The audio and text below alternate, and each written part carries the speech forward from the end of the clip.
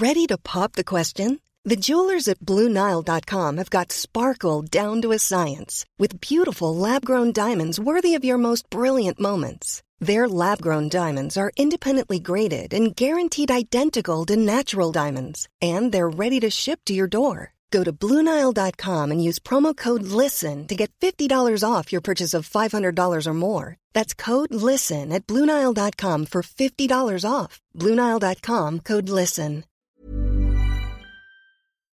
In a sudden flash, it all comes clear. It's a eureka moment, an epiphany. Hi, I'm Marcus Smith, host of the Constant Wonder podcast. The world offers marvel, meaning, and mystery around every single corner. In nature, art, science, culture, history, we talk everything from bees and beetles to obelisks and asteroids. Experience the thrill of transformative encounter. We'll bring more wonder to your day. Listen to Constant Wonder wherever you get your podcasts. Hello and welcome to the Mary Rose for another instalment of Town Pub. I get lazier with these introductions every week. There's some people here, and today we're going to laugh at history's most stupid crimes. And they're brilliant because you've been feeding me sort of tasters of what you've got. And we're not really talking about anyone famous at all this week. We're talking about just utter shithousery of the highest order. I love it. So Clive's here. You all right, Clive? I'm very well, apart from my facial eyewear falling off. Yeah, Clive looks like he's been in a fight because his glasses are broken. But he looked like Stevie Wonder when he first came on because he had black sunglasses on. But you've now got the sellotape out. I know. It's a very, very tasteful, classy bit of adjustment there. James is missing the football to be watching this. In fact, he's actually not even wearing a Villa shirt right now. It's still 0-0, James. I've got it on in the corner of my eye. Yeah, I thought I'd focus on this and rather watch the football. And I know if I watch it, I'll end up jinxing it like last time. So, mate, you can't watch this. It's awful. It's bloody awful. Beth is loving the hot weather. Her husband's cut her hair, but amazingly, it looks brilliant. You're right, Beth? Yeah, we're all good, thanks. As we know, it's been a busy week, so yeah, we've had a really good time.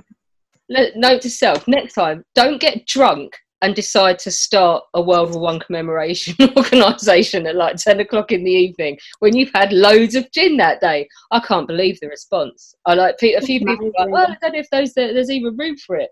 And it's like, we've got nearly $2,000 in the bank already, haven't we? And all these people and like a magazine and yeah. It's been fantastic. No more gin for me is the moral of the story there. Kit's back with us. You all right, Kit? I'm doing all right. How are you? Yeah, I'm not bad.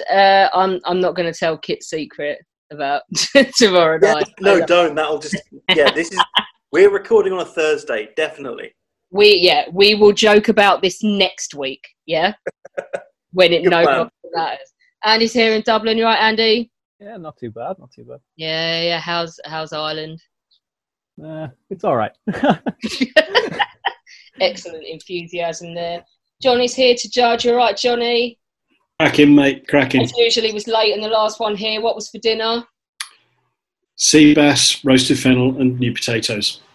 Ooh, you are the most middle class. Very pleasant. Oh no, I love it. I saved my most middle class dinner for the purposes of doing this podcast, just so it's a self-fulfilling prophecy now. Clive is obviously thrilled that you're back because he thinks you've got a vendetta against him. It's great and hilarious. He does. He doesn't think, he knows. Holmes, what have we got on the wall behind you? Is that bacon bits? It's bacon fries this week. Bacon fries this week. What are you drinking? What's your craft beer recommendation for this week? It's Tiny Rebel Shakedown Mango Vermont IPA at the moment. Excellent. Did you see someone who put on a rainbow sherbet one? Was it Pete Ball? Or was it Mike? He might have been. There's a few around. Apparently it tastes like sherbet. Yeah, I had one a couple of weeks ago. Do you think even you might be persuaded to try that? I was like, oh, maybe. Yeah, possibly. Maybe. At this point, I'll fucking drink anything. I'm so fed up. 19. John's with us in Atlanta. Are you still under house arrest, John?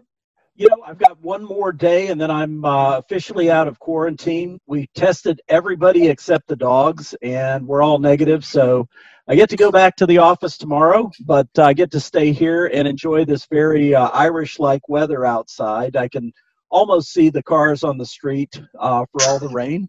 Oh, and really? so I'm just sitting here, having a drink with you guys, pretending that it's all sunny.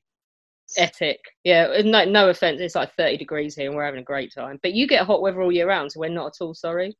Oh, it's we get 2 seasons, summer and New Year's, and New Year's doesn't come around every year. So yeah, it's pretty warm. Brilliant. You jest, but as soon as you aren't the most toxic place on the planet, politically as well as disease ridden, I'm going to come and visit you. I miss America. Oh, stupidity doesn't just is not limited to criminals here, or at least not the kind of criminals we're talking about today. But I think we just are talking about a criminal, aren't we? Just unconvicted. Oh. Yeah, just unconvicted. Right, okay. Zach's with us. Hey, Zach. How is Southampton? It's all right. Nobody's sort of started streaming yet, now that we're sort of almost allowed out of the bubble. After your manic Waterloo week, have you just been sitting there staring at the walls now? It's been really weird. I've been going on Twitter, and I'm literally that gif of, is it Reservoir Dogs, where the guy's kind of looking around going like, what the hell's going on? Why isn't anything happening? Is that you? It's literally me. Pulp Fiction, if I remember rightly. Alina has had a crap week so far. We both have had a crap week so far. Yeah, both of our weeks has just. But at least your dog doesn't stink now. No, he is. Well, earlier they decided to run through the mud in the back garden, traipse it through the house. So threw them back under the hose, not the hose. What's it called? Shower head. That's the one. So yeah, they're back and clean again. But for how long? Right. Let's do history's stupidest crimes. Some of these are brilliant. I don't even know where to go first. I know you've all got anecdotal ones as well as your actual ones. Let's go to John. Let's start with you this week. Let's start in the US. All right.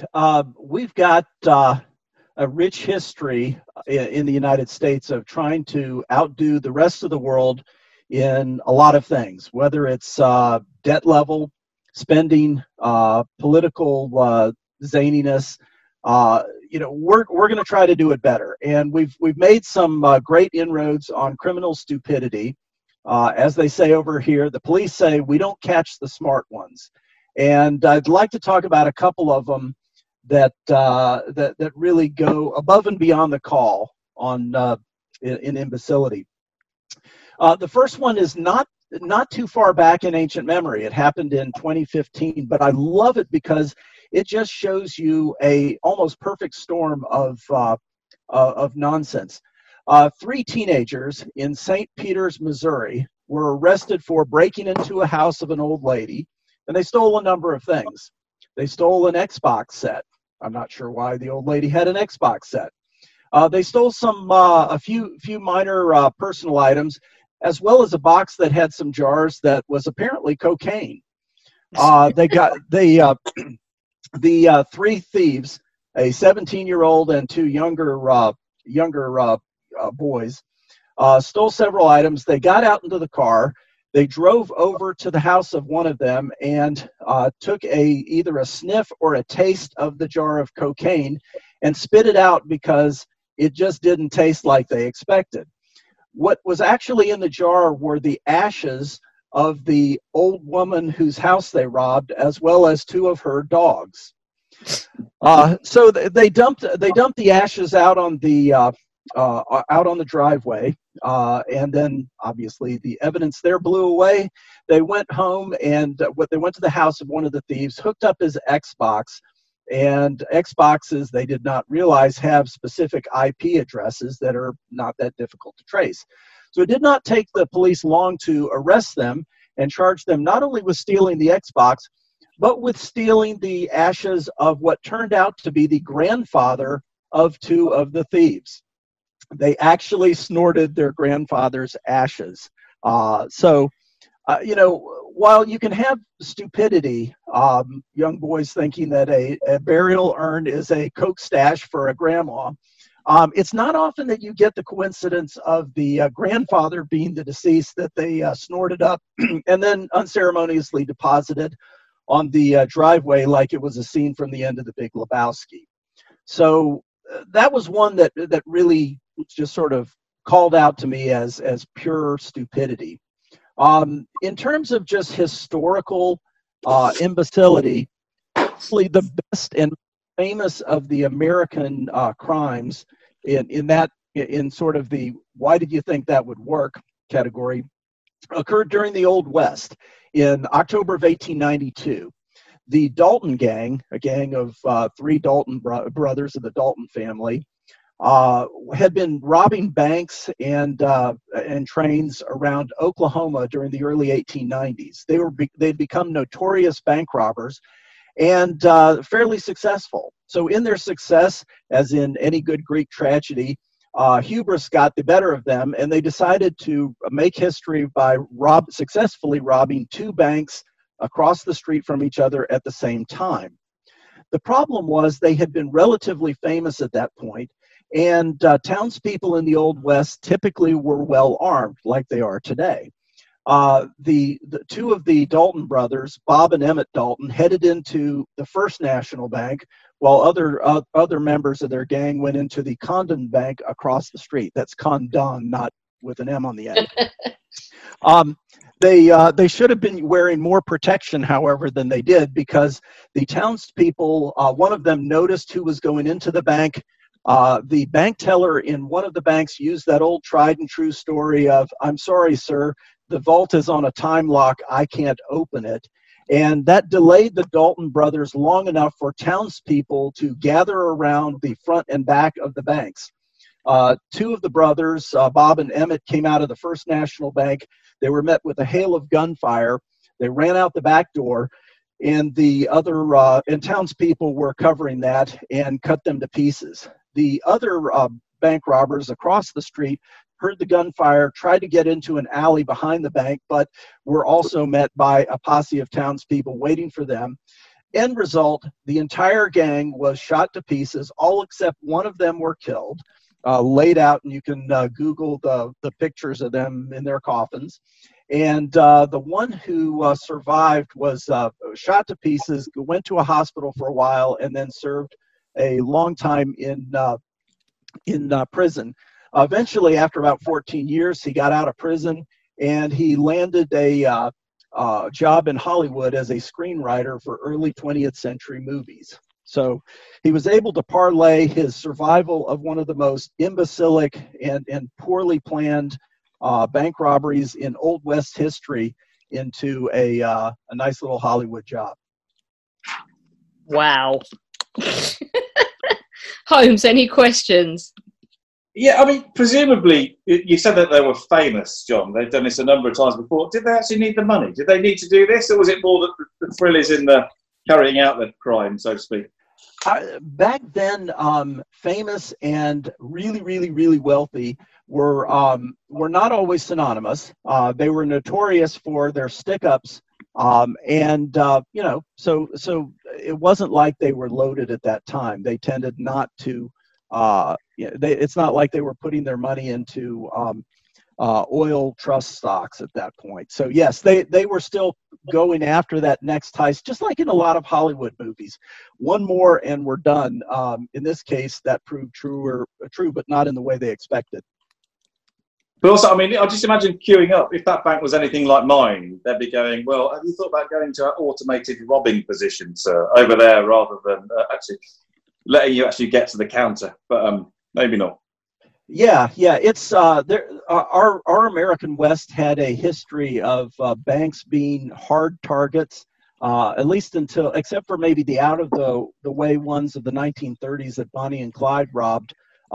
The Jesse James gang. He was later played by Brad Pitt. Their gang tried to rob a bank in Northfield, Minnesota, in the 1870s. Similar result, they got shot up. All but two of them, Jesse and his brother Frank, were either captured or killed. So those were hard targets, and I don't think they were very well considered at the time. The Dalton brothers planned what turned out to be their last ride.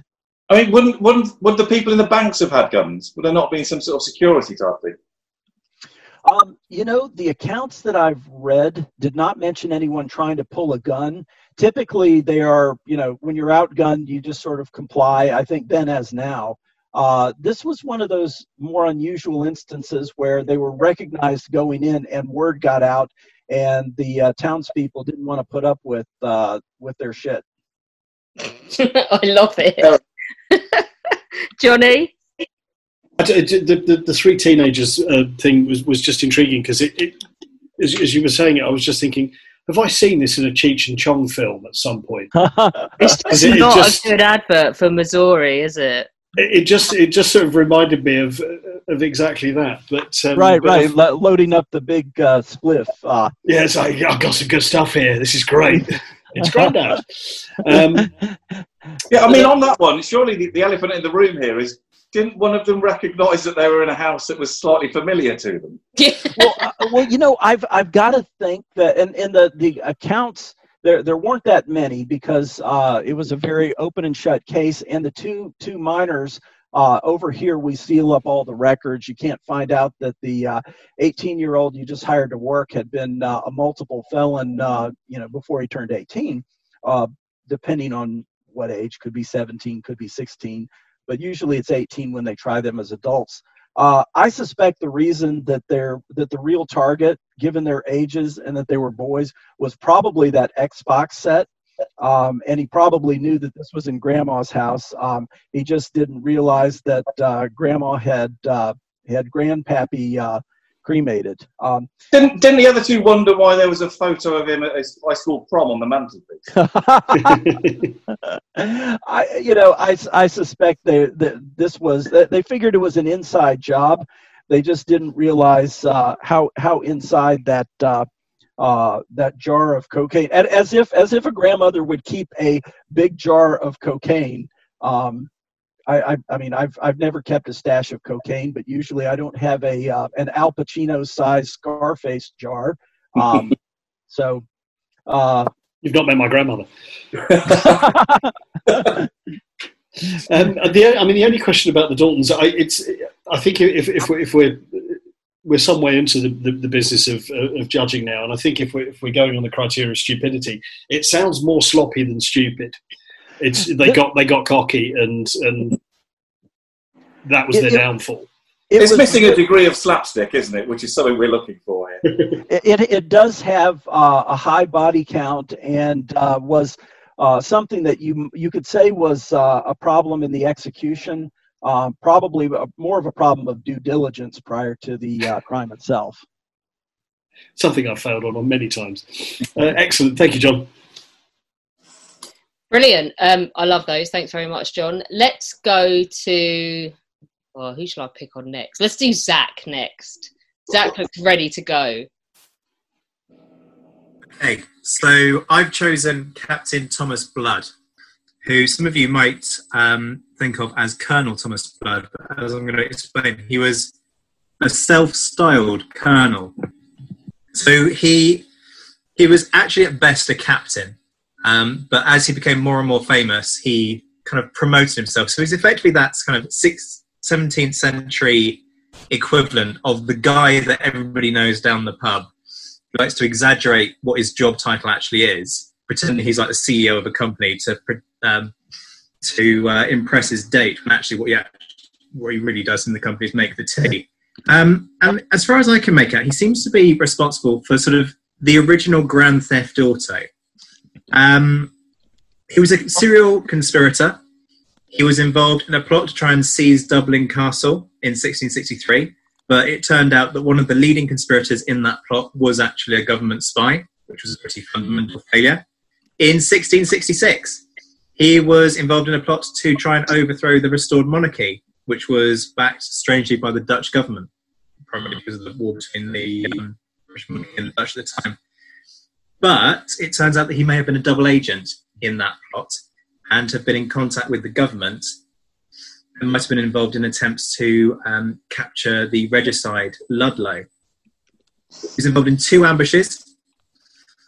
One in which his friend, a Captain James Mason, who was on trial, was freed. That was in July 1667. And a second to try and kill the Duke of Ormond, who he seems to have had a bit of an issue with, because Ormond was one of the people who was meant to be offed in the process of the Dublin Castle plot that never ended up actually happening. And on that one, they did manage to capture Ormond. They stuck him on a horse, but because Ormond struggled, he managed to make the horse fall over. And so whilst he was on the ground, they tried to shoot him and they managed to miss. So he doesn't seem to have been particularly competent at any of these things. But what I want to talk to you about is what he's famous for, which is the 1671 attempt to steal the crown jewels from the Tower of London. Now, security back then obviously isn't anything like it was today. The jewels were kind of guarded, if you like, by an elderly assistant keeper, a guy called Talbot Edwards, who lived in a room above the vault where they were kept. And he was allowed to make money on the side by casually letting people in to see the crown jewels, through a railing, it should be said. But he basically made money from selling tickets to curious visitors. In April 1671, a Dr. Ayliffe and his wife visited. And his wife, very suddenly and conveniently, whilst viewing the crown jewels, became ill, inverted commas, and had to recover in Edward's apartment. They became friendly on account of Edward's kindness, and Ayliffe very quickly, for no obvious reason, suggested a match between Edward's daughter and his own nephew. Now, Ayliffe was none other than Captain Thomas Blood. A match was very quickly agreed. The whole thing, of course, was a sham. And when it came to the wedding day, on the 9th of May, 1671, he turned up early at 7 a.m. At the Tower. And there were 5 conspirators in total, including Blood, who was Ayliffe, and his son, who was posing as this nephew who was supposed to get married to Edward's daughter. While they were waiting for things to kind of sort themselves out, Blood suggested that his associates should have a quick look at the crown jewels. Why not? Because you're in town. So as soon as they got into the room, they bound Edwards, who, when he struggled, was smacked over the head with a wooden mallet and stabbed by Blood. They seized the crown jewels. Blood decided that because the crown was bulky, it needed to be hidden, and so he took a wooden mallet to the crown, smashed it down so it would fit underneath his travelling bag.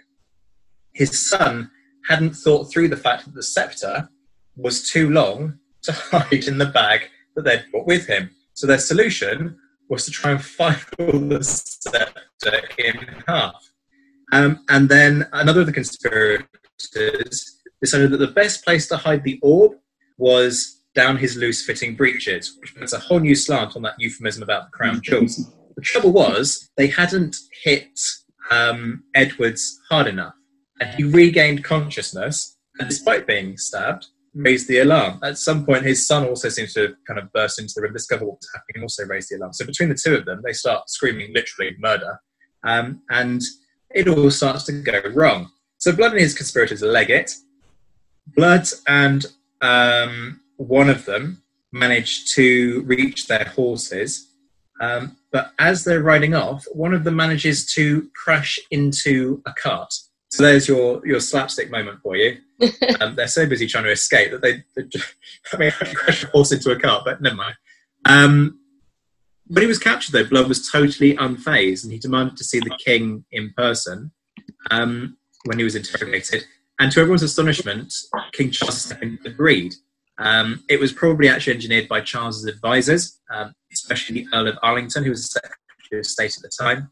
And it's thought because of this possible double agent connection that there might have been something going on. It might even have been an inside job to try and basically fence the crown jewels or to kind of reclaim them through insurance. So kind of an early insurance scam, if you see what I'm saying.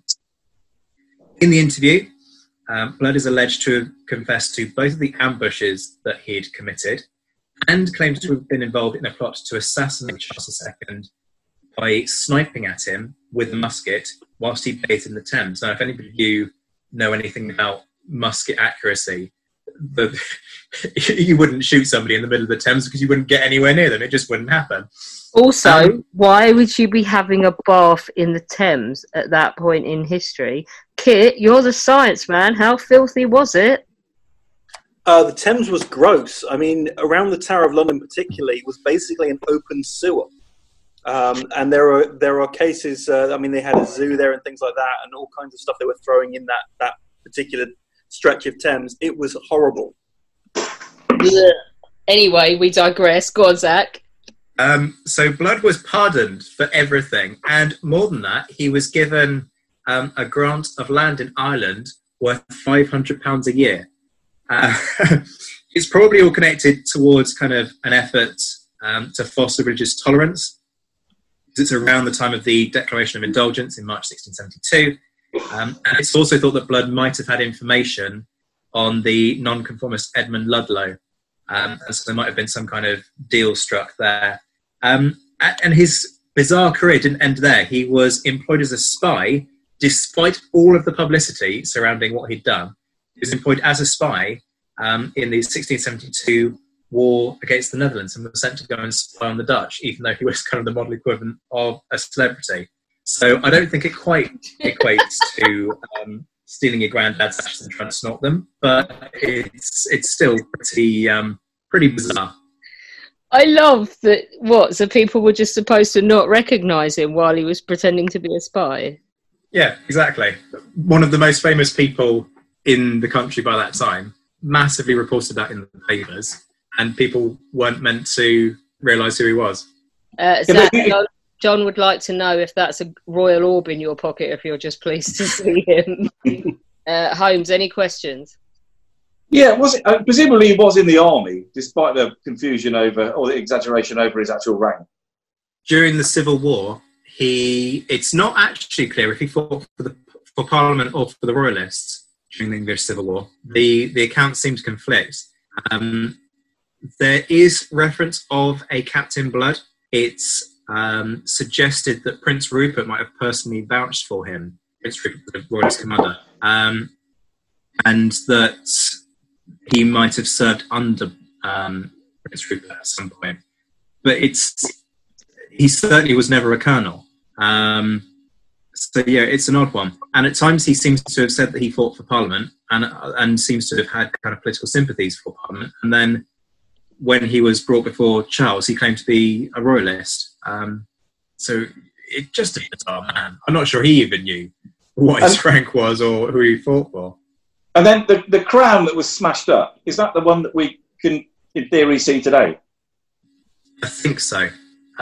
Because the original crown jewels were lost, weren't they?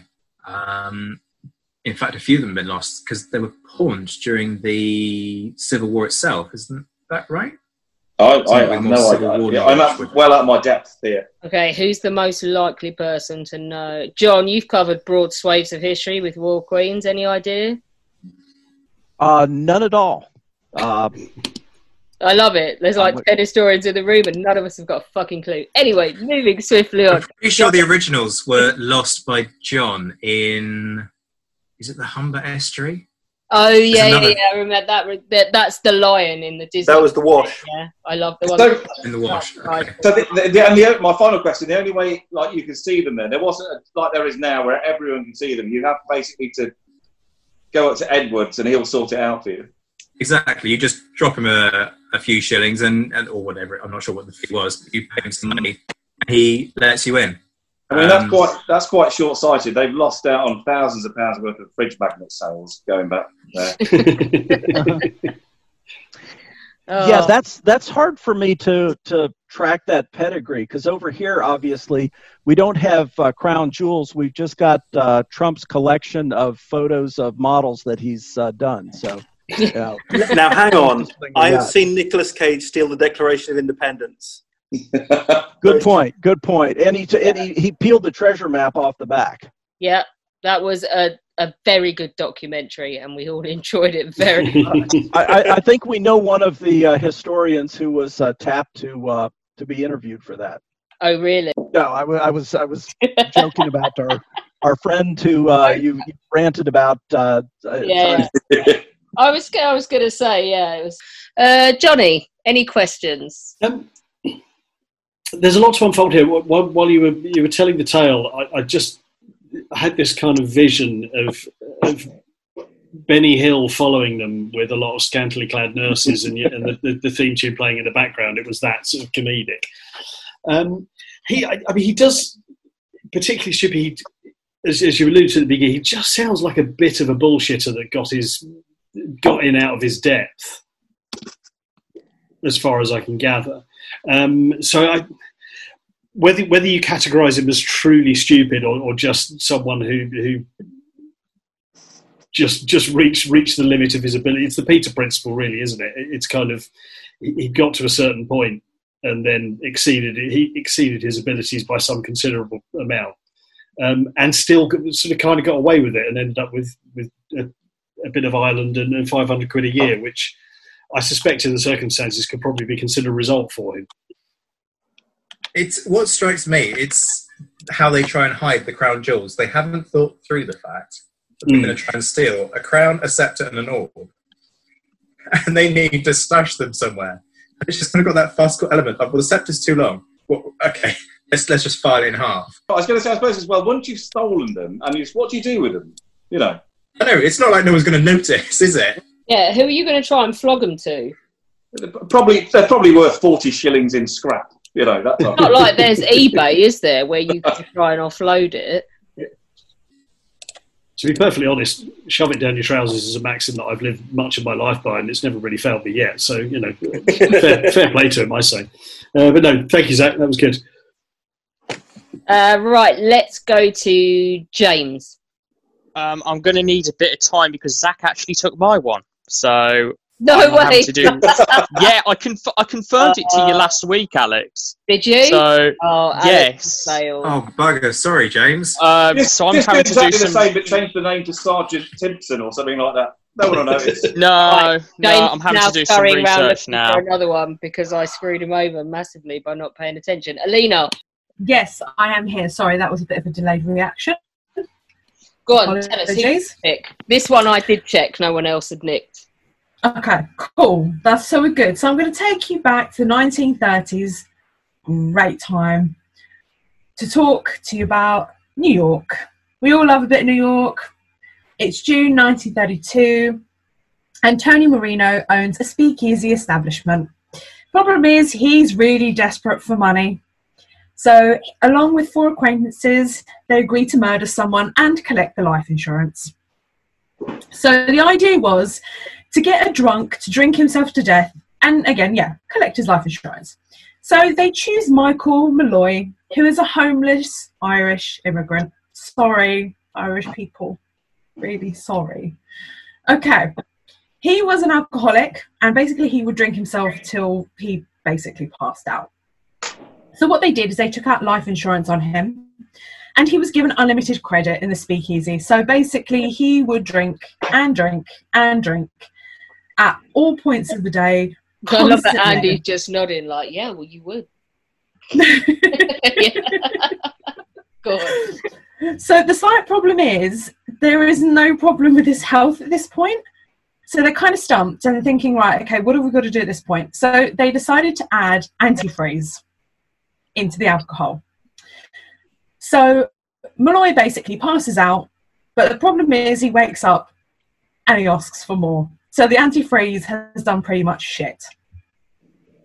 So instead they decide to use some turpentine added to the alcohol. And again, he wakes up and nothing has happened.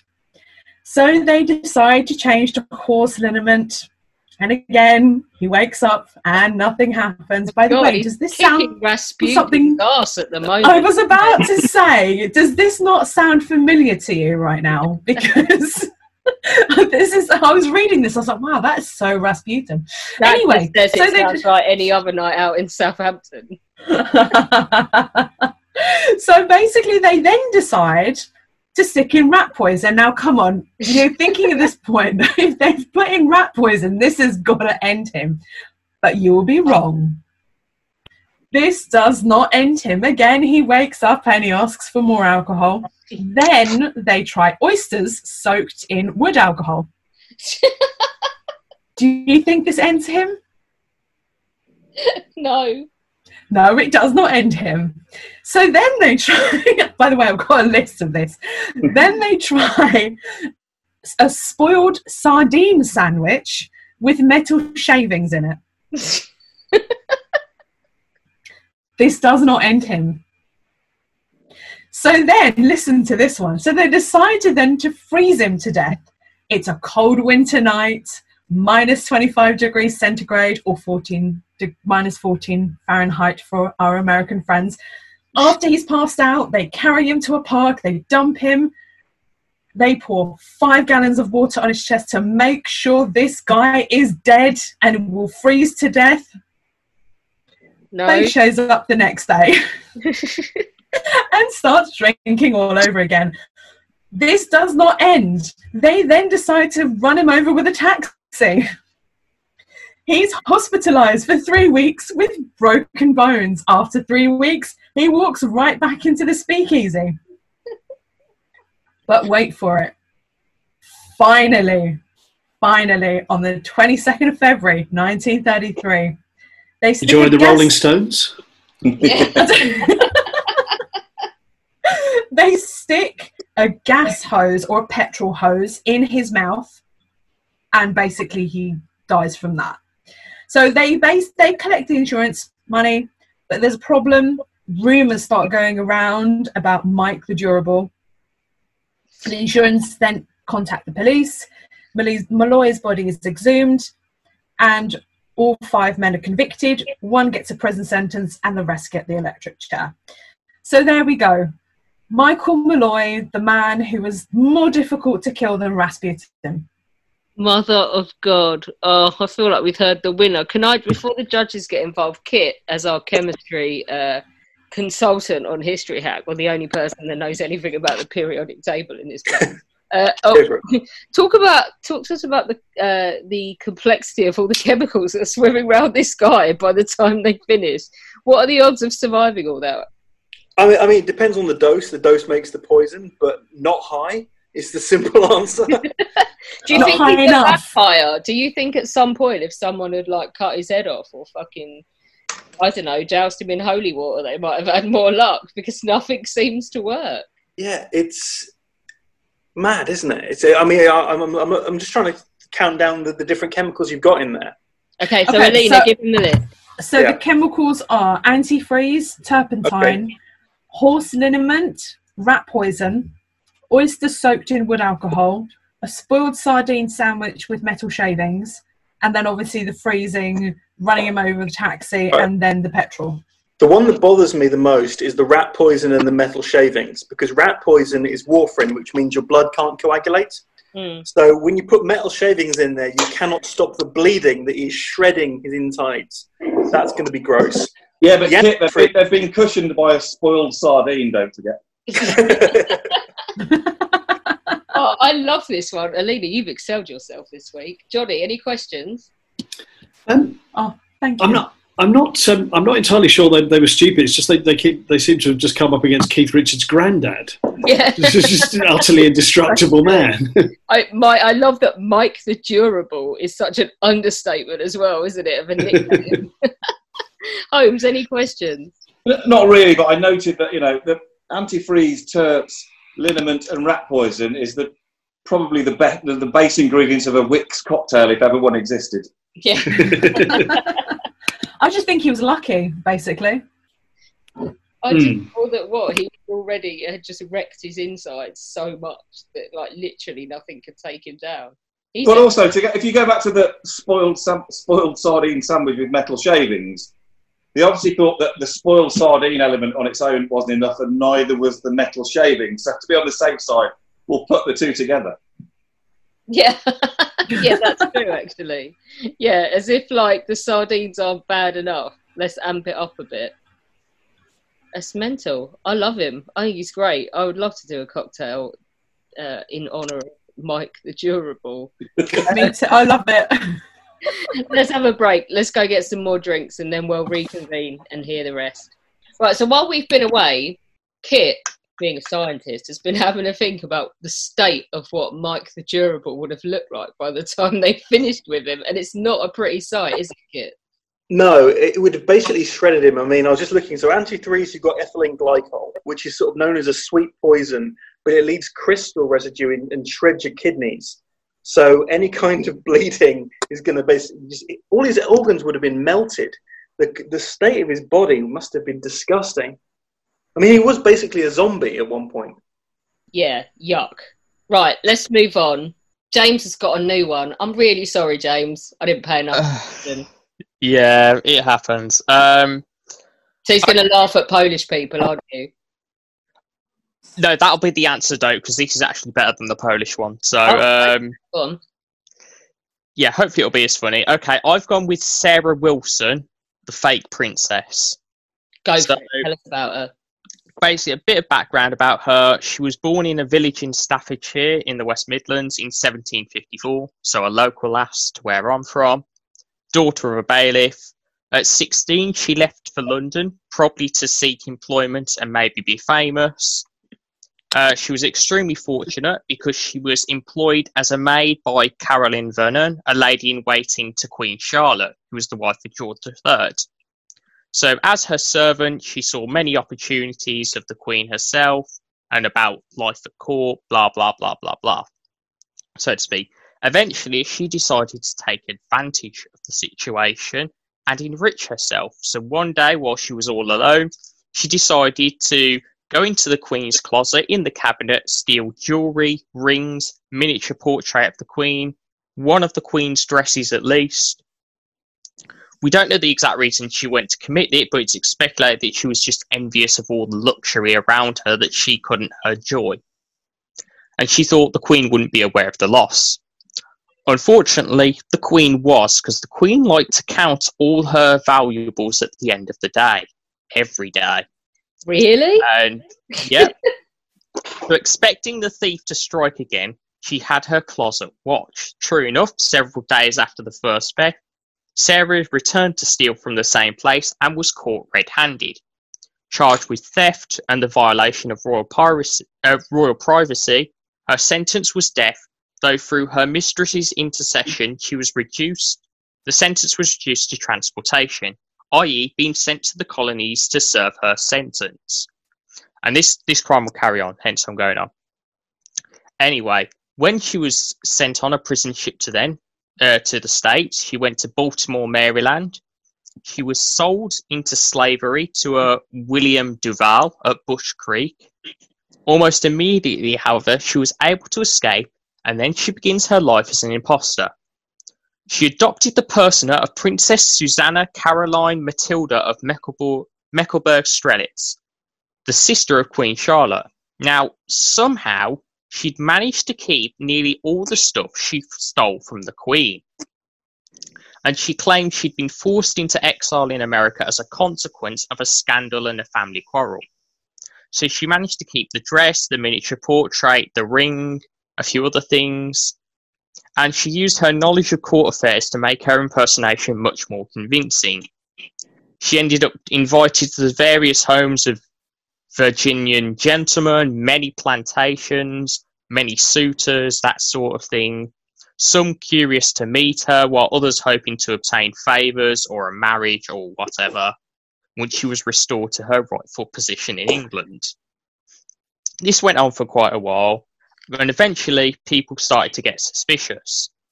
For example, she didn't speak German, and she didn't speak German around the people she was with, and if she was a German princess, she would have known it.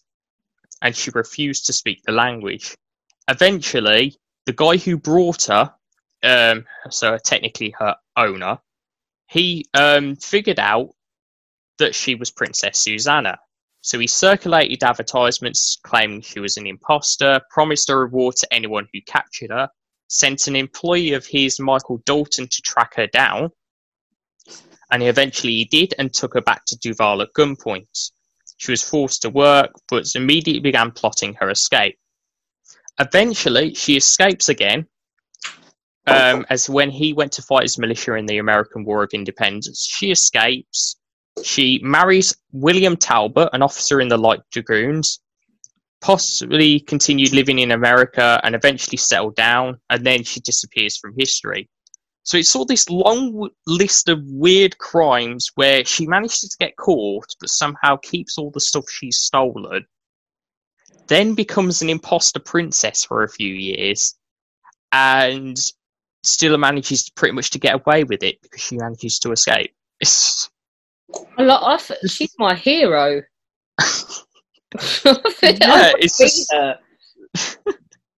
It's just that she managed to convince all these people as well that she was a princess that just baffles me, which makes me think they're probably thinking with their royal orbs and not their pets. Yeah, this is true. Also, as well, don't claim to be a German princess if you don't speak German. It's probably the lesson. Right, go gentle on him, guys, because he had about 5 minutes to get this ready. Holmes, any questions? Yeah, I don't really believe this one, I have to say. I don't believe that if you went through the justice system in the 18th century, you'd somehow be able to not only go through the court, then the prison part, and then get on a prison ship and keep hold of a dress and rings and everything else. I mean, one ring possibly, but everything else seems a bit dodgy to me. I noticed from a quick Google as well. Everyone says she comes from a village in Staffordshire, but nobody can really name it. Are you getting argumentative because you're from Staffordshire? Well, I wondered. I googled it because I come from a village in Staffordshire, and I wondered if it was the one that I come from. But nobody knows where it is, sort of thing. And then the fact she then sort of disappeared from history. It sounds more like a really great story to me than something that probably actually happened. Yeah, I was hoping it was real, and it's from what I can see it is, but at the same time, I did have like 5 minutes after being absolutely screwed over. So. Yeah. I suppose that having all the stuff that she stole could have been, embellished, exaggerated. Potentially, but yes. Yeah, it seems she was given a lot of stuff when she was at these plantations as well. I think fair play to her. I think she's a legend. Johnny, any questions? Yeah, I think if she did actually exist, and I'm with my fellow judge here as to whether that's actually the case or not. She actually sounded like she was quite canny. Yeah, it's stretching credibility a little bit. I think if we're trying to pin stupid on her, then yeah, impersonating German princess and not speaking German, probably pushing it a little bit there. Yeah, an intriguing one. More than anything else, it would be interesting to read a little bit more about it because we've just had her introduced into the equation. But yeah, there's a degree of healthy scepticism here, I feel. I'll tell you what, James, because you did get screwed. Have a little look while the rest are doing theirs, and see if you can come up with any evidence as to her existence, so you can vindicate your choice. Yeah. Yeah, I'll have a look. Cool. Have a look. All right. Right, and in the meantime, we will move on to Beth. Right, I'm ready. Go for it. Right, well, what I'm going to do is I'm going to talk about the story of Martha Lowenstein. She was born in 1904 in Vienna, and by the time she was 19 in 1923, she had managed to find herself in the position of being a ward of a older gentleman. There were some insinuations that they were lovers as well. He changed his will to leave Martha lots of money and his property in the woods near Vienna. Within a month, he was dead. Funny that. Strike number one.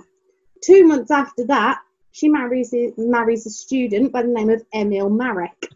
Now, they were married for 2 years. Within the 2 years, well, they were married for longer, but by the time they'd been married for 2 years, they had spent all the money that had been left to Martha by this older gentleman, and they needed to get some money. The ventures that they'd done hadn't been successful. Emil was a bit of a, he was a jack of all trades, master of none kind of situation. Nothing wrong with that. Yeah. They had no money, and they needed to get some money. Quite fortunately, unfortunately for Emil, he lost his leg in a incident where he was chopping wood. Fortunately, they'd taken an insurance policy out. Now, the incident happened on June the 25th, 1923. The insurance policy had been taken out on June the 24th. Another strike there. The insurance company they were suspicious. Well, when is an insurance company not suspicious anyway? And they didn't think that something was quite right. They thought, this isn't all adding up. We need to get to the bottom of what's going on here. So they sent out some forensics experts with Martha and Emil and examine Emil's leg. And they determined that the wounds to his leg could only have been done by self-mutilation. What they think has happened is that Emil was so devoted to Martha, and she told him to chop off his leg so that they could get money from an insurance policy. And he did it. He cut off his own leg so they could get some money. Oh, Emil. Which is, I think that's just astounding. Anyway, the insurance company refused to pay out and actually took them to court as well for insurance fraud. Martha managed to wangle her way out of it. They spent hardly any time in jail beforehand. They were acquitted of fraud. The general public in Austria were actually on their side because they thought the insurance company was making it all up. And they spent hardly any time being punished for this whatsoever. Fast forward then a little bit, they eventually come out of jail. Emil dies quite unexpectedly in 1932, July 1932.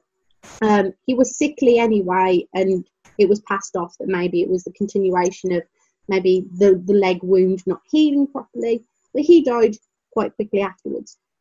Within a couple of months, their daughter died as well.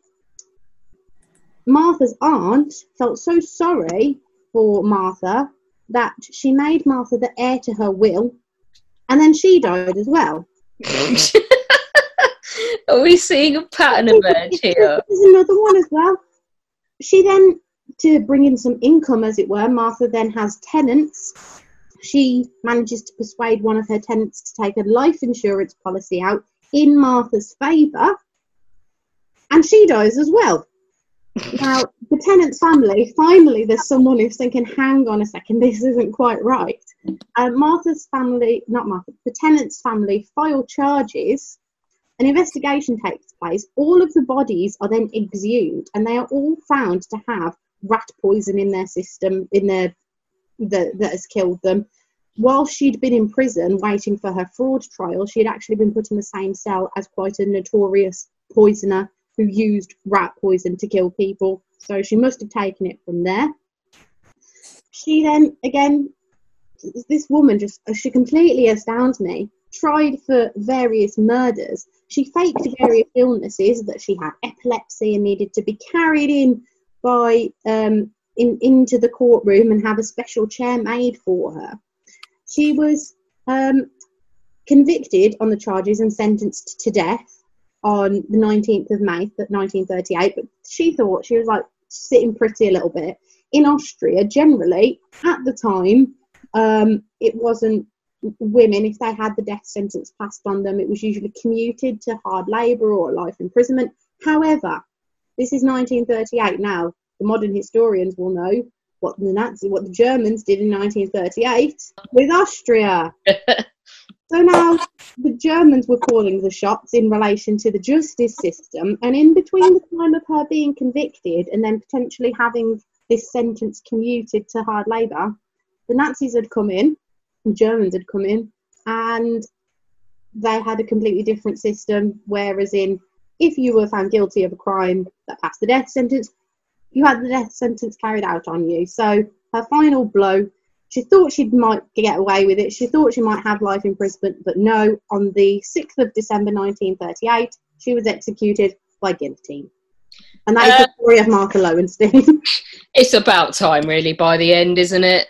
I love this one.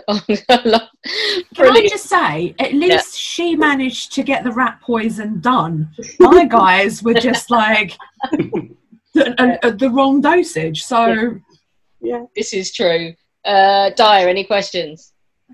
It's intriguing. There seemed to be sort of a degree of competence to her misdemeanors. You know, she was clearly reasonably good at what she did. Getting your husband to chop his leg off, that's a good one. I think there's probably most men would struggle to put the bins out when their wives ask, but it's apparently he was completely devoted to her. But I think the chopping the leg off one makes sense because you get the money from the insurance payoff, and then going forward, you're saving 50% on sock and shoe costs. So yeah, so they got the insurance, right? No, that's another thing. I forgot about when they were acquitted of fraud. The insurance company settled out of court, and they still got the money. No way. Yeah.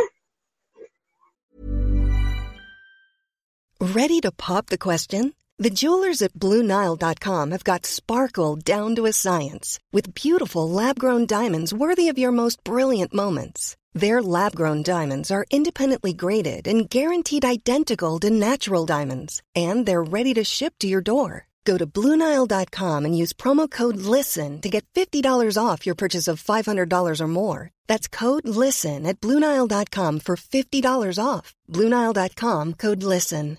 Hiring for your small business? If you're not looking for professionals on LinkedIn, you're looking in the wrong place. That's like looking for your car keys in a fish tank. LinkedIn helps you hire professionals you can't find anywhere else, even those who aren't actively searching for a new job but might be open to the perfect role. In a given month, over 70% of LinkedIn users don't even visit other leading job sites. So start looking in the right place. With LinkedIn, you can hire professionals like a professional. Post your free job on linkedin.com/people today. See, I think she was a reasonably canny soul on the face of it. Yeah, no further questions. Thank you, Beth. That was good. Stunned everyone. Yeah, Denzel Holmes. yeah, when you first started off, I was thinking this all sounds a bit Anna Nicole Smith, but I don't think she ever got anyone to chop a leg off or actually poisoned anyone, did she? Not to my knowledge. She just waited for to die of old age, didn't she? Yeah, I think so. And then if the Nazis hadn't annexed Austria, she wouldn't have got the death sentence. Basically. Wow. My understanding, which is, I think for me, that's the biggest thing of all. You know, maybe if she'd done a murder in a couple of years earlier, she might have got away with it.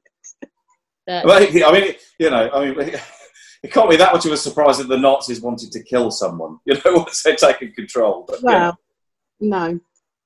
No, this is true. Wow. Right, I like that one. She's fucking... Although she's disturbingly competent for quite a while, isn't she? Yeah. Let's go to Clive. The story I'm going to tell is a complicated one. And I apologise for that, but it's the complexity of it that makes it stand out as the certain winner of this category. Tony Murphy, when he was being cross-examined at his trial, was asked, "Do you regard yourself in taking part in a stroke of genius or in something criminal?" And he responded, "A stroke of genius, sir." Unfortunately for him, his conviction meant that it wasn't a stroke of genius, but it was an extraordinarily convoluted and complex way to achieve absolutely nothing. Tony Murphy tried to beat the bookmakers. Tony Murphy was a builder from Cork, and he came over to England to try and screw money out of bookies. He tried it once using a fairly simple but quite clever method. That is that the odds on horses, if you bet on a double, don't influence the starting price. So if you bet on two horses to win, and the money gets accumulated from one horse onto the other if both of them win, because of the chances of two horses winning when you bet on them are relatively low, it doesn't influence the odds of typical win bets that are placed on each and every horse. And if you withdraw the first horse from a race, the money all goes onto the second horse, but the odds aren't affected. And he tried this, but it failed. It failed because the second horse, the one that actually ran, didn't win, which was a little bit of a problem. So he went back to the drawing board and came up with a very convoluted way to make sure that he did win. And there are so many moving parts to this, it's brilliant.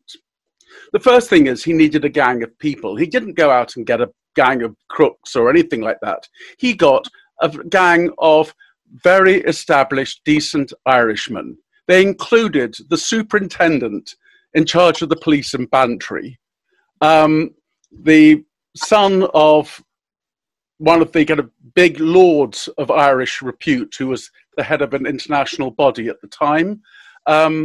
They included all sorts of good racing people and absolutely non-criminal people, but it needed a lot of them. And what they did was they got hold of a horse called Gay Future, which was a 4-year-old horse, which they trained in Ireland, in Limerick. And then they got a horse which looked exactly like Gay Future. And they sent the second horse over to England, calling it Gay Future. And that horse was absolute rubbish. And they put that horse out to run a few times, and it came absolutely nowhere. And then they entered Gay Future in the August bank holiday meeting at Cartmel in Cumbria in 1974. And there was a reason they chose Cartmel as well. But before they even got to that far, they also entered 2 other horses in 2 other races in different parts of the country.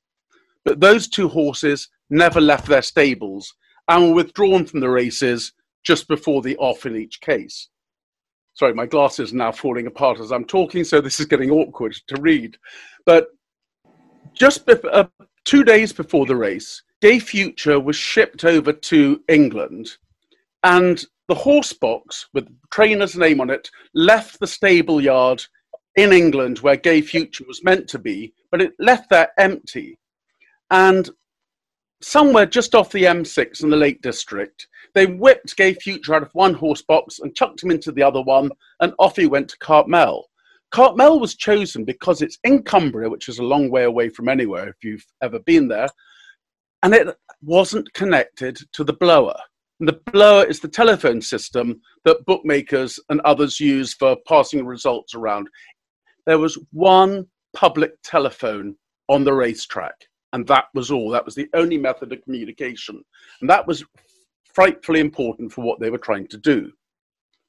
So, having got the right horse into the to the race course, they then switched jockeys. They originally had the horse was meant to be ridden by a very obscure, not terribly good young jockey, and they switched him for Ireland's top amateur jockey at the very last moment, thus giving him a far better chance of winning. They also had somebody go and rub soap powder into the horse to make it look as though it was sweating up before the race. And so when the horse went round the paddock sweating up really heavily, looking as though it had a Santa Claus beard apparently because they put a little bit too much on, nobody on course was betting. And the way in which odds are done for horse racing is you take the on-course, what the bookmakers are showing on course as the odds. While all of this was going on, the gang were together in London at the Tara Hotel, and they each had an A to Z, because in those days we didn't have Google Maps or smartphones. So they each had an A to Z, and on each of their A to Zs were a number of bookmaking shops marked. And they literally spread out like a starburst across London, going into every bookmaker's shop, putting on bets, trebles each time, or sometimes doubles, on either both or one of the horses that wasn't running, and then Gay Future. And the bets were all 10 or 15 pounds, and they laid out thousands of pounds in this way. One person in a bookmaking shop got a little bit concerned and thought something's going on. And so the bookmakers took immediate action, and they immediately went to the other 2 race courses where the other horses were running and started laying money on those horses to try and reduce the odds of those horses, that those horses were never going to run anyway. And then they tried to do the same to Cartmel, except there was only one public telephone in Cartmel, and one of the gang was sitting talking to his mum on the public telephone. So they got a motorcyclist to get on his motorbike and zoom up to Cartmel on an August bank holiday Monday to put money on heavily onto Gay Future. Unfortunately, because it was bank holiday Monday, and because he had to drive through the Lake District, the motorcyclist got held up and didn't get there till after the race had gone. And so the race took place. Gay Future stomped home, and they thought they were into good times. Except by then, obviously, the bookmakers had worked out that something was on. Someone made a phone call to the stable where the other 2 horses were meant to have come from, and a stable lad in ignorance said, "Oh yes, the horses are still here. They haven't been out all day," which gave rise to suspicions that something very dodgy was going on. And the consequence of that was the bookmakers refused to pay out and called in the police. And the police investigated. And the investigation went on for quite some time. There were various things happened, including at one stage, the IRA decided to get involved in order to try and extort part of the winnings and made death threats against the detective leading the case. But they went for trial at Preston Crown Court, and the judge was Mr. Justice Caulfield, whose 2 sons were at prep school with me. But that's by the by. He was a racing man, and he really didn't like the idea of these poor racing fellows being had criminal charges brought against them. And he bent over backwards to try and tell the jury not to convict. But the jury convicted. So the judge gave 2 very, very lenient sentences. But as a consequence of the conviction, the bookmakers were able not to pay out. And so, after going through this entirely complex, contrived method of screwing the bookies, they got absolutely nowhere. And I'd just say that the reason I know about that case was my old man was for 34 years a detective at Scotland Yard, and that was one of the last cases he did before his retirement, and he got the conviction. Oh, and he had a good laugh in the process as well. Oh, there was my father. Actually, rather unlike me, my father was a great storyteller, and some of the stories he told about that particular case and some of the things that happened were spectacular. But also at the time, we had a holiday home down in West Cork, very close to Bantry, which was very awkward because the local police superintendent was under investigation, and it was also got more awkward when my father got death threats made against him by the IRA, which was a little bit uncool in those days. Yeah, Andy, you said there's a film about this. There is a film about it. It's called Murphy's Stroke, and Pierce Brosnan played the trainer. It came out in 1980. It wasn't actually a film. It was a Thames television programme, and it's currently available on YouTube.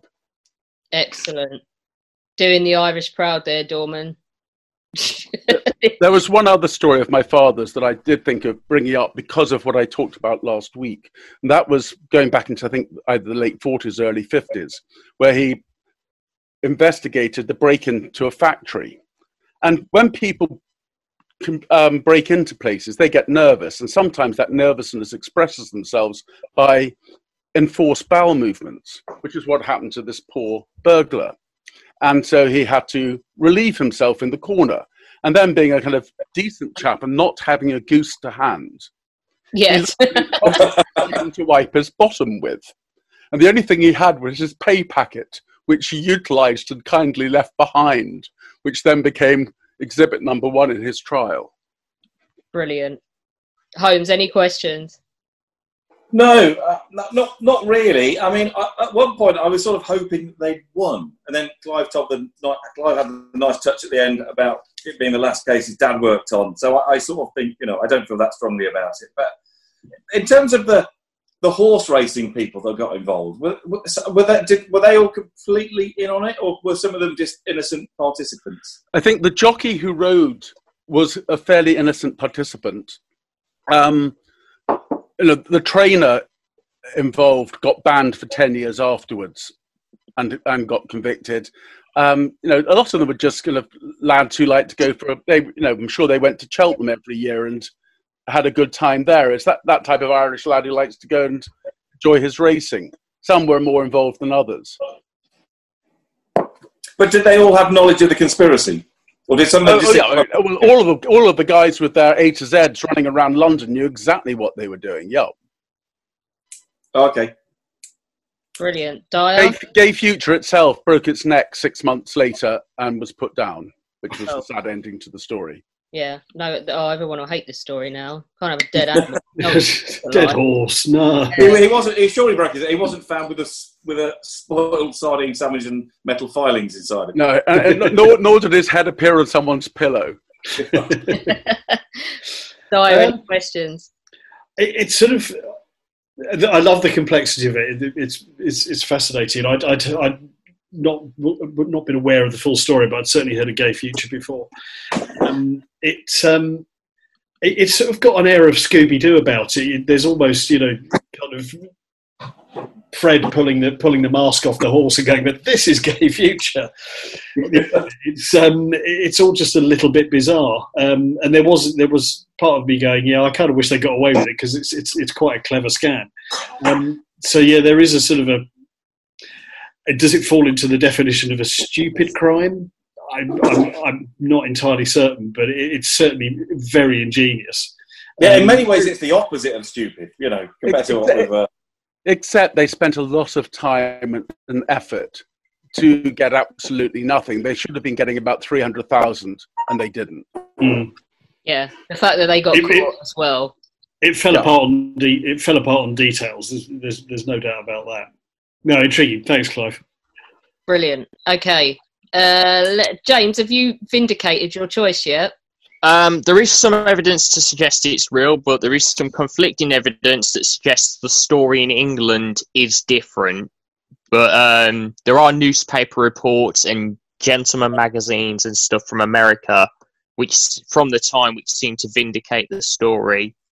The only differences I can find is possibly she was actually born in London and she was sent to the colonies for stealing the clothes of a Mrs. Davenport.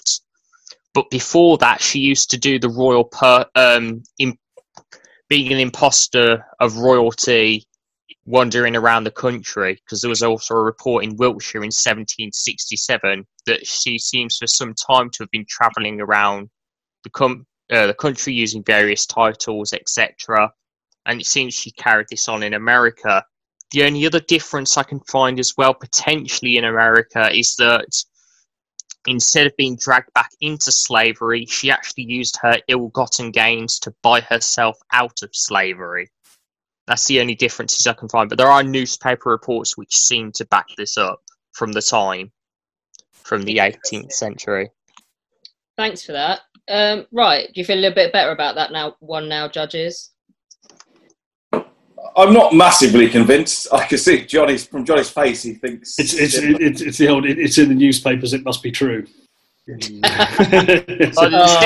definitely the advertisement for the slave owner wanting her back, and with the name she was using and the description of her. So there is at least that. But I think there is probably elements of it are true. I think the bit where it obviously falls down is the fact she took a dress on that she'd stolen and all of the other stuff. I just can't see that happening. Yeah, it's possibly that something she said herself when impersonating in America as part of her story. So that's possibly not true. And the true thing is that she was more likely. It seems the records show she was transported for stealing the clothes of this other woman. And she was actually born in London or something like that. And she used to do impersonations there. So that seems to be more fitting, but that just makes her more badass, that she managed to do it in the UK, then managed to do it in America as well. So I do have to say, I do quite like her. Right, okay, let's move on to Kit. Okay. So I'm going all in on this one. If you think science is boring, prepare to have your socks blown off. There is a lot of stupid crime in this, so I'm going to skip a lot for time. But just to give you the charges, they are arson, bigamy, blackmail, bomb-making, death threats, devil worship, espionage, fraud, incest, kidnap, witchcraft, and grand theft boat. I fucking love this already. And that is before I get to the sex, the drugs, and the indecent exposure. So Johnny's like, sold. So Marvel Whiteside Parsons, better known as Jack Parsons, was a bit of a strange chap. He was born to a very wealthy family in 1914 in California, and during his teens he had two pen pals. One was the Nazi rocket designer Werner von Braun, and the other was the British occultist Aleister Crowley. And that tells you everything you need to know about Jack Parsons. He likes explosions and sex magic. During the day, he tries to send rockets to the moon. At night, he masturbates and tries to summon the devil. He was expelled at Standard school. Saturday. Yeah, he was expelled from school for blowing up toilets. He never got a university degree. But by mid-1936, he had formed what was known as the Suicide Squad with friends at Caltech who were also into blowing stuff up.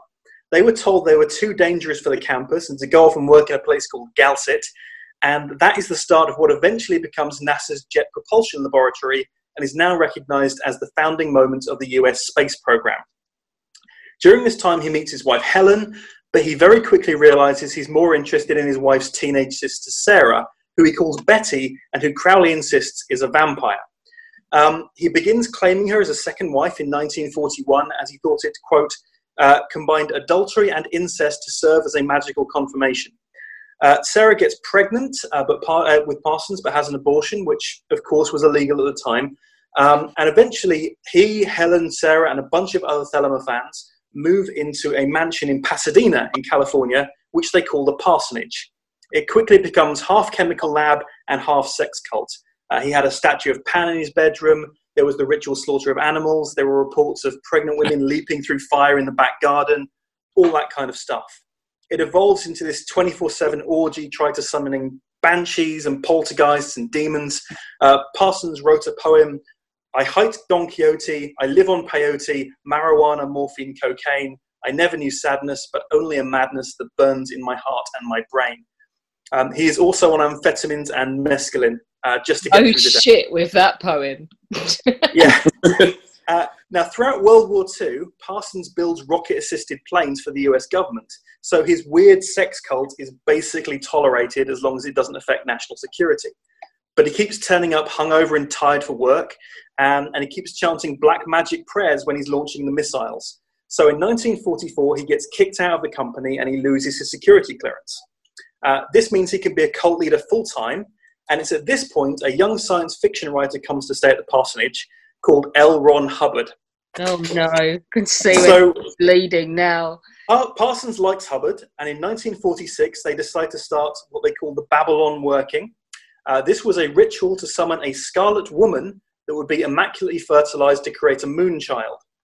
In reality, it was 2 months where Parsons would spend all day jizzing over magical tablets, listening to classical music, with Hubbard watching and scanning the astral plane, whatever that means. Hubbard would later claim he was an FBI agent trying to stop one of the US's top scientists from wanking himself to death. Anyway, they end up in the Mojave Desert. Parsons is finally spent. He says, let's go home. And when they get there, they meet this stranger, Marjorie Cameron, who tells Parsons she has just seen a UFO. She just is on their doorstep. Parsons immediately thinks, this is my Scarlet Woman. He becomes obsessed with her, and he sells the house. Now he's done, and he's got a devil baby mama. So Parsons has about $20,000 US. And at this point, Hubbard decides to pull a swindle. Sarah, Betty the vampire woman, she doesn't get on with the rest of the cult and has dumped Parsons for Hubbard. And they ask Parsons if they can borrow his life savings, and they tell him they're going to buy 3 yachts in Florida and sail them around to California. Just the 2 of them, 3 yachts. And Parsons is too obsessed with this Marjorie Cameron, he just gives them the money. But he mentions it in passing to Aleister Crowley, who tells him he is a weak fool and he is being conned. So Parsons rushes to Florida, only to find out that Hubbard and Sarah have done a runner. So Parsons does what he does best. He can't send a rocket after them, so he whips his cock out and he starts trying to spunk up a storm. And unbelievably, this works. To quote his diary, Hubbard attempted to escape me by sailing at 5 p.m. I performed a full evocation of Bartzabal within my circle at 8 p.m. At the same time, so far as I can check, his ship was struck by a sudden squall off the coast, which ripped off his sails and forced him back to port, where I took the boat in custody.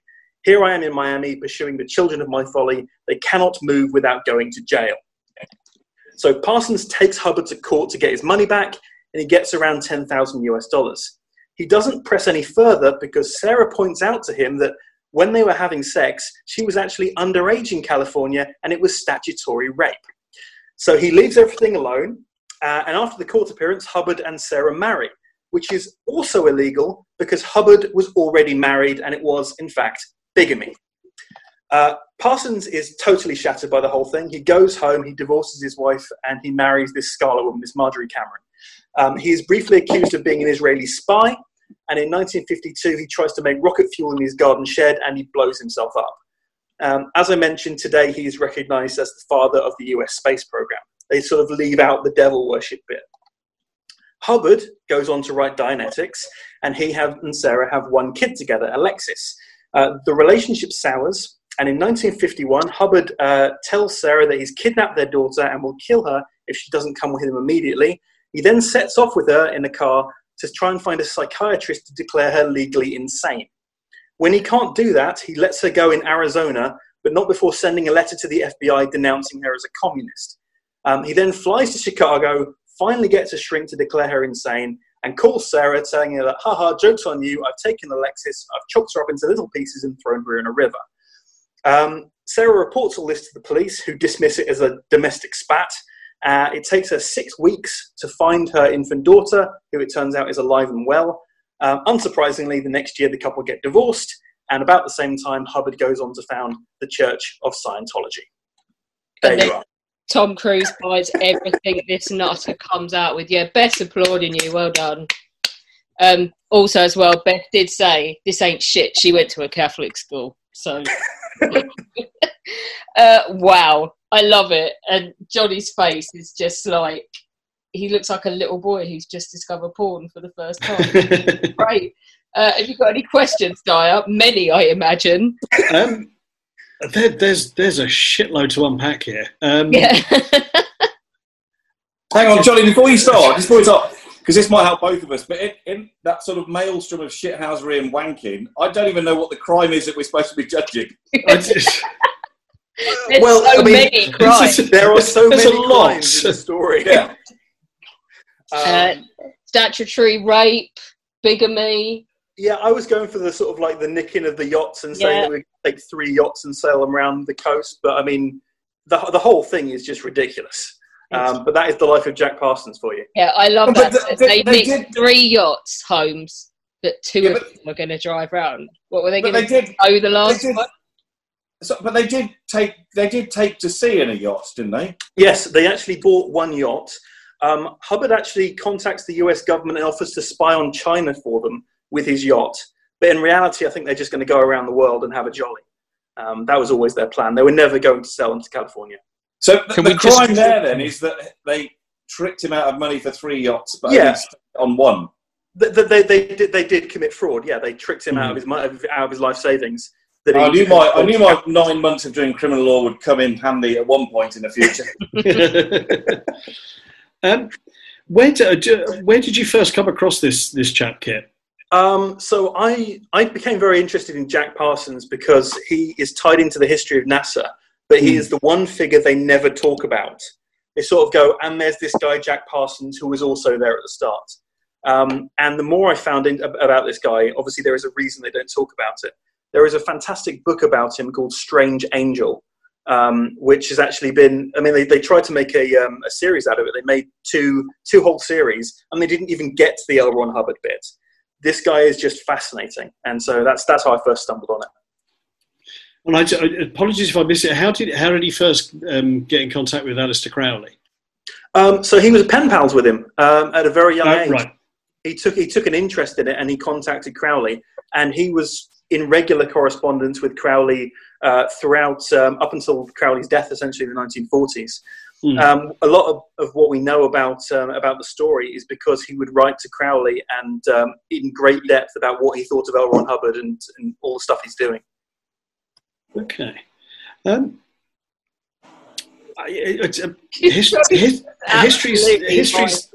History's maddest bastard without any question whatsoever. I'm going to hand over to Mr. Hay. I need another beer, frankly. Yeah, I'm struggling slightly, but I'm intrigued by what he did to stop the boat. And are the RNLI like wasting money on boats now? Then I mean, could they just not get a few of the crew to knock one out on the side of the harbour? Yeah, the next time there's a boat in trouble. Next, you just need to summon the invocation of Mars, which is this Bartzable kind of idea that he had. But yeah, he was very much into sort of paganism and sort of sex magic essentially.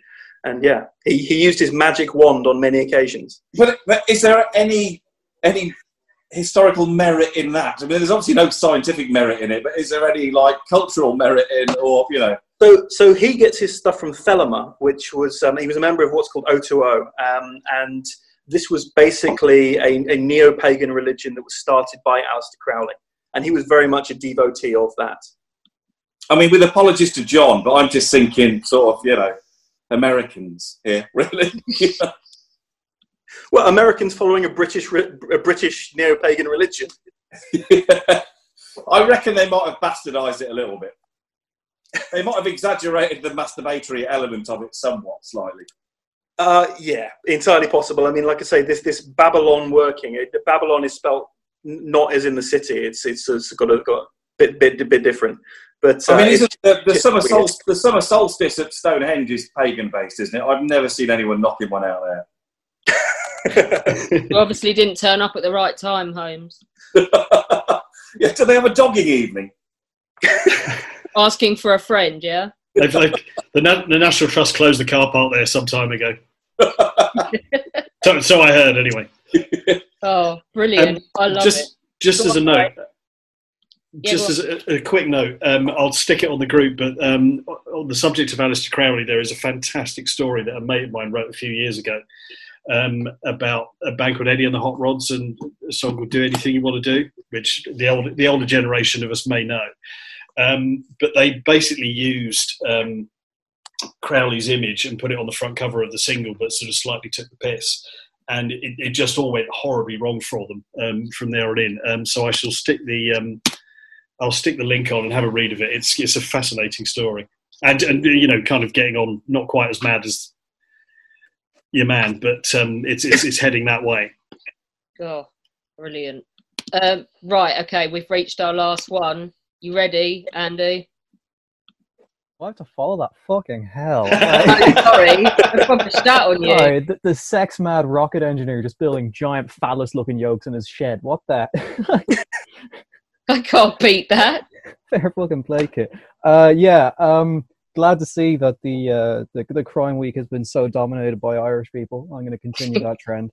I was originally going to do the Fourth Crusade, but then I decided, arguing, is that a crime, to two lawyers? I've got better things to do on a Wednesday. So I'm going to go for something that definitely is a crime. But before I get into the main story, this is just a quick one that I came across in my own research. I've got the newspaper clipping here. This is from 1730, I think. Thursday night, two fellows made use of the following stratagem to rob a toy shop in George's Lane. They got a live cat and threw it on a woman who was sitting in the shop, and while she was disengaging herself from the cat, they carried off some of her goods. So that's your first ever incidence of cat burglary. Yeah, that's a pretty shit pun. But the main thing I'm going to talk about is the antics of recruiting officers for the French army during the early part of the 18th century. Because these guys were some of the most incompetent army officers you will ever have the misfortune of reading about. They sucked. So, set the scene, I suppose. This is after the Williamite War, the Battle of the Boyne. James II has fled to France, and you're in a situation where Irish soldiers followed him and were also in service in the French army anyway, and wanted to keep the Irish homogeneity of their regiments. So they decided to send some of their best and brightest back to Ireland in an effort to recruit Irish soldiers and then take them back to France. Now, James II had actually made this illegal while he was still king, and William and then subsequently Anne just went, okay, we're keeping this. This is a great system. So it was supposed to be illegal. And so they had to do this in a very clandestine sort of way. So this is the story of Captain Luke Ford, who was operating in Ireland from 1714 to 1714 over the course of maybe a week and a half. He wasn't very good at his job. So there's a lot of witnesses to the story. One of the key ones is a man called William Carroll, who was a brewer. And the other one was a guy called Thomas Harper. Now, Harper's an interesting case because everyone in the community hated Harper because he kept ratting these guys out. So whenever Harper gave testimony, everyone would like to demolish Harper and say he was a terrible person. But Harper tells the story anyway, that So Luke Ford would arrive at a pub, a very specific pub. I can't remember the name of it. And he would sit down and he would go up to people, sit down next to them, and tell them that if they joined the army, they would have fame and fortune, what have you. But they need to bring 5 pistols with them because they need to also fund the army because the army's not in very good shape. So step 1, can you please pay us to do this job? Not exactly how enlistment tends to go. I'm sure Zach can testify to that. Then the caliber of men that he's hunting down for this are terrible. So 2 are mentioned, Taylor and Doran. And these are both described as 2 fellows of a very mean condition, which is a bit harsh. Taylor and Doran are very skeptical at this idea that this man is going to whisk them off to this lifetime of fame and fortune. So our Luke Ford, in his wisdom, decides, you know what? Let this food be poisoned if I'm lying to you. And that was enough to convince them. So again, these are not the brightest individuals that you're dealing with here. They're worried that they're going to be carried off to the East Indies. He swears they're not. But it's all very sort of interwoven in that regard. So he recruits all of these men. He tells them, please go to this place, go to Howth. We have a boat there. It'll take 200 of you. They arrive. There's 14 of them there. So not even a very successful recruiting bit. So they need to wait for a few more people, so they stay in that local area. By this point, local authorities have figured out that something's up, that maybe someone is conducting these illegal recruitment operations. So the sheriff runs down the road and is going to try and catch these guys in the act of getting on board the ship. He reaches the place where the ship's supposed to be, and the ship's not there. So the sheriff then turns around and walks home, and then bumps into Luke Ford, knocks him to the ground. A book falls out of his pocket with all of the names in it by complete fluke. The guy then picks up the book, reads through it, realizes who he is, and arrests him. And then they go off and arrest all the people who happen to be in the book as well. So this is some of the worst sort of army recruiting of all time. And Luke Ford is caught, charged with treason, and hanged. It's a bit of a knobhead. I love it. He's up there for me with that shit pirate we had a few weeks ago. Dyer, any questions? Hello? You're on mute. Yeah. Sorry, that's conference call lockdown fever going on there. Not specifically so. That does sort of give rise to the slightly incredulous what the fuck face. No, I'm going to pass over to Holmes. Thank you, Andrew. I mean, if I compare him to any recruitment consultants in the modern day that I've been dealing with, he seems astonishingly competent to me. So, what I was quite intrigued to hear about was that you could only join up if you had 5 pistols. That's quite a lot, isn't it? Although that's not guns, it's a coin. I'm not sure what the conversion rate is. Okay. When I first read it, I originally thought it was guns as well. And oh my God, the Irish are supplying French. This is my PhD thesis in a nutshell. And I realized it was money, and I got really upset. And then, one doesn't want to sort of reinforce stereotypes, but I would have thought, I mean, there wasn't particularly an alliance between Ireland and France as there historically might have been between Scotland and France, but given that the Irish attitudes, quite justifiably so, to the English, would they have really minded with Irishmen going off to fight with the French? So, at the risk of going too deep into Jacobite history here, the danger was that the Irish would go to France, receive military training, and come back with what they thought were the rightful kings, be it James II, James III, that generation. So they didn't want them to leave and get that military training and then return. Because when you have the Catholic majority being suppressed by a Protestant minority, the Catholic majority are likely to rise up, particularly if there's an invading army. So any efforts that can be made to stop that were pretty important, I guess. But then again, it doesn't look like they had much to worry about when they had their ship to take 200 people and 14 turned up. But also, didn't the ship arriving arouse a degree of suspicion? Oh, it happened all the time. There was loads of smuggling happening off the coast of Ireland. Someone wrote a book about it. I can't remember who. And then what happened to the 14 that volunteered?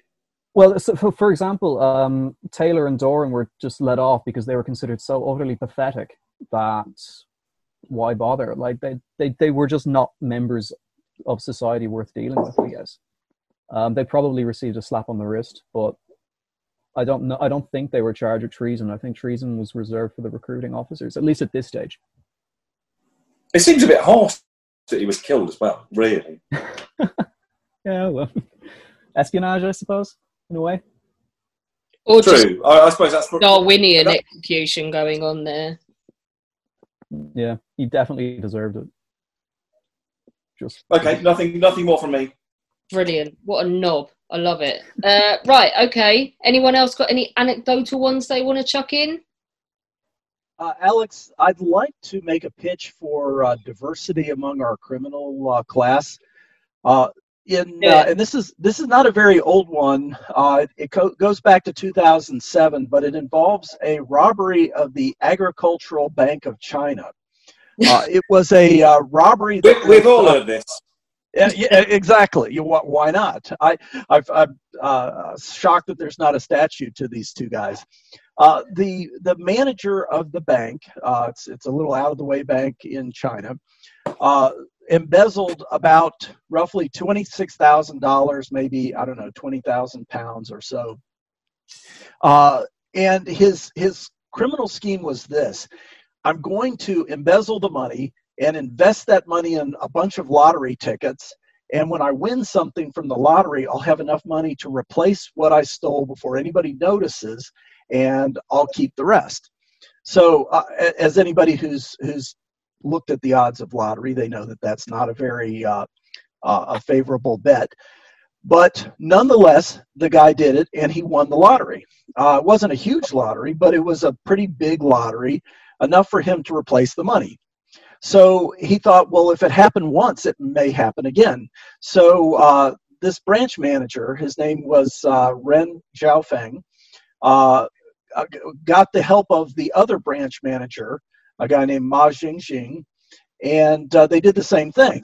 And then they stole about 4.3 million US from the Chinese bank. They invested it in a massive amount of lottery tickets, but this time they didn't win anything. And so they doubled down. They embezzled another, I think it was about $2 million from the bank again, and then they put it almost all into one day's worth of lottery tickets, and they only ended up recovering about $12,700 for their investment. At this point, they're thinking, shit, we're not going to be able to embezzle enough to get enough lottery tickets to win enough to replace what we've done. So they took the last of their money, bought fake IDs, and lit out of town. They should have spent a little bit more of their ill-gotten gains on fake IDs, though, because it wasn't enough to keep them under wraps. One of them was arrested in Beijing. Another was arrested, I think, like a day or two later. The two men were charged with embezzlement, and as anyone who knows anything about the Chinese justice system knows, they don't screw around in China. I mean, in China, they will execute you for taking a hit in blackjack on 17. These two guys, approximately 1 year from when they committed the crime, the state newspaper announced that they had been executed in prison. And that was the crime scheme based on the idea of playing the lottery odds. And so I guess mathematically you could say they were one of the stupidest. But that's my sidebar. Oh, yeah, absolutely brilliant. What was the one you had about the gun shop as well? Oh yeah. There was another guy who, and this is relative. This is pretty modern too. He decided to rob a gun store. This was back in 2013. It was a guy who decided to rob a gun store in Portland, Oregon, using a baseball bat. He showed up at the discount gun sales store in Beaverton, Oregon. He goes up to the case containing a bunch of pistols. He smashes the case with his baseball bat and didn't really think about whether a manager at the gun store might actually have a gun on him. So he finishes smashing the glass. He's about to grab the semi-automatic pistol, and he realizes he's staring at a loaded pistol in the face. He was not shot. He basically just had to stay there until the police showed up. So it's a twist on the old "never bring a knife to a gunfight" adage. Yeah, quite ridiculous one. I love it. We've had some excellent ones today. I love that the most fun we have on this programme is laughing at stupid people. Let's go around the room while the judges make up their mind on who the stupidest crime in history belongs to. Clive, if you can't have yours, which one are you having?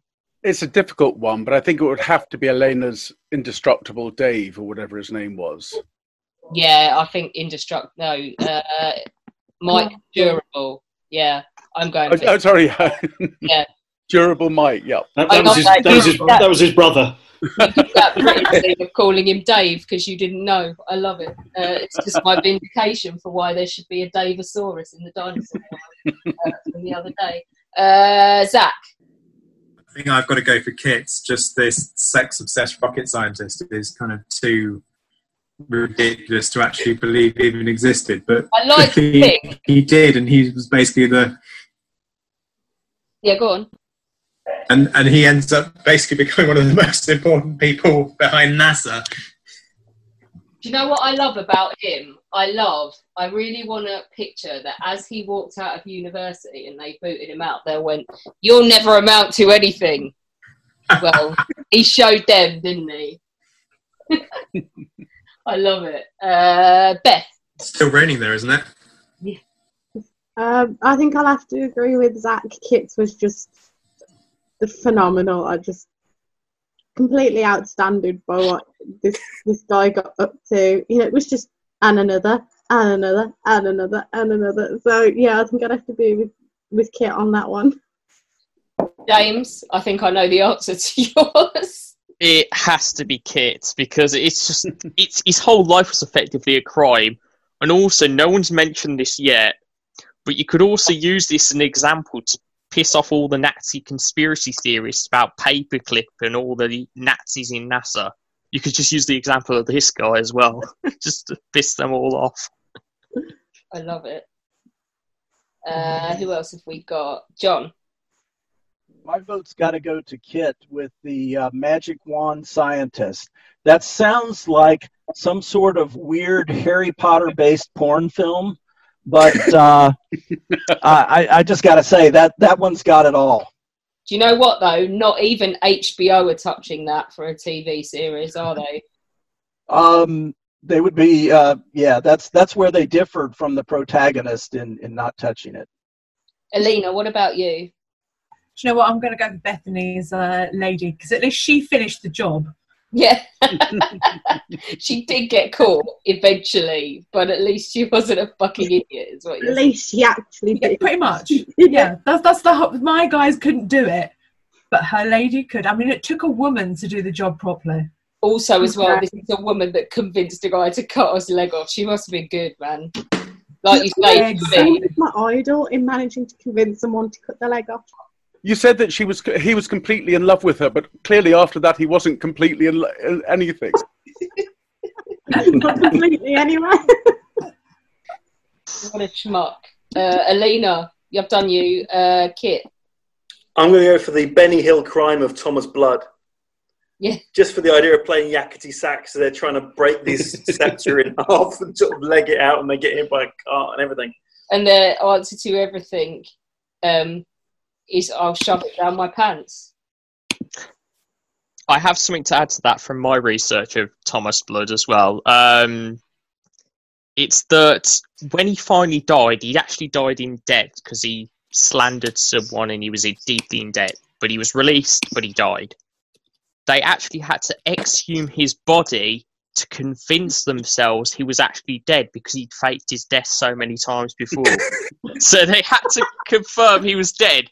So he wasn't trying to get out of his debt that he still had to repay. So, what? Yeah. A knob. Brilliant. Okay, is that every... Oh, and Andy. Oh, I mean, Kit, so close. But for the sheer patriotic vigor that was risen in me by the story of Mike. Yeah, I mean, refusing to die. Like, I've never seen an Irishman do the country so proud in America before. Does that not count Westlife, Andy?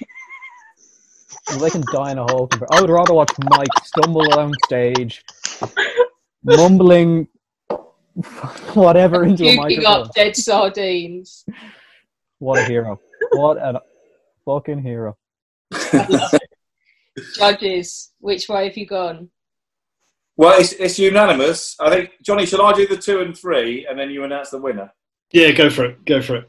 Well, so in third is Alina's. We love that. That was very bizarre and quite entertaining. Second, we think it has to be Kit. We're still not entirely sure what happened in the Kit thing, to be honest. It was, in many ways, it was too busy. You know, there's just, in my mind, I've got wanking yachts, storms, a bit of rocket stuff. I'm not sure what order it all happens in, but I think we're happy to go with it. And it's a bit of a shame they've wiped him out of history because he'd be the ideal candidate to feature in the sort of video that NASA showed new employees on the first day at work. What not to do. Want to rise to new heights? I love it. I just have to say that Alina's, no one would try and destroy a statue if you put one of my up, would they? No, totally not. I think in the first instance, I think I'd probably speak for the group to suggest you need to get Kit back and just do a whole podcast on this guy because, frankly, there's an awful lot more to talk about there, I feel. I think a diagram would help, wouldn't it? some sort of easy flow chart might be in order. Well, considering he was the scientist next week, so maybe he'll decide to talk about that. It's up to him. Excellent. Again, a superb field of candidates, but we were unanimous in terms of looking at the definition of stupid crime. We arrived at the conclusion that simply smashing up 2/3 of your hall is just the definition of stupidity. So Zach and Blood, the winner this week. Well done, Zach. And James. James can share the victory as well. Indeed, yeah. I was saying yeah. It's not controversial. Now, but James did win last week, so, you know. That's true. Count it as a half, James. Yeah, I'll have to count it as a half. We've got to give him something today after Villa's performance tonight because they got a half. They drew. Did they draw it? They drew. Yeah, 83rd minute. That still doesn't make it any better. I'd so zoned out by that point. Well, I don't know. It's really tight down the bottom. There's like 3 teams on 27, 1 team on 28, and then it's one of them. Arsenal. Yeah. How low have they sunk now? Arsenal. I can check for you now. I was actually looking at the table. Arsenal are 11th now. Yeah, let's have one last chuckle before we log off. Right, guys. Next week we will be having a slightly different down the pub. We are coming to the end of our down the pubs now because real pubs are opening again. But a couple more for you, and that is to round off our Greatest Britain. So next week, at the moment, you can vote for your top 30 online. I want to hear, I've already got people moaning at me that there's no ethnic minorities, there's no disabled people, there's only 6 women. You picked them, people. You had weeks and weeks and weeks in which to nominate anyone you wanted to. I could have nominated Bertie the cat. He's British, if I'd wanted to. You didn't nominate and you didn't campaign and you didn't vote. I don't want to hear it. Be like Kit. Kit has got Michael Faraday from not even being nominated to being in with a shot. So be like Kit, stop whining. Get on, vote.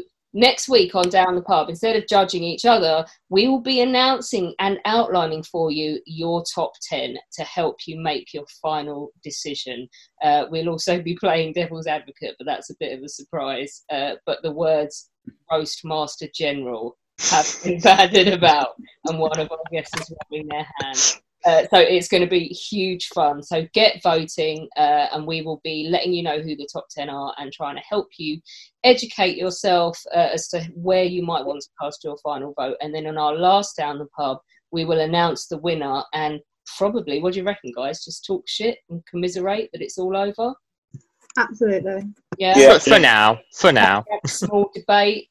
Do we burn the pub down afterwards? No, because we're going to come back. We're going to come back now and then. Yeah, we need to try all the cocktails Alex is supposed to have made. Oh yeah, this is true. Mike Malone is going to get a special cocktail as well.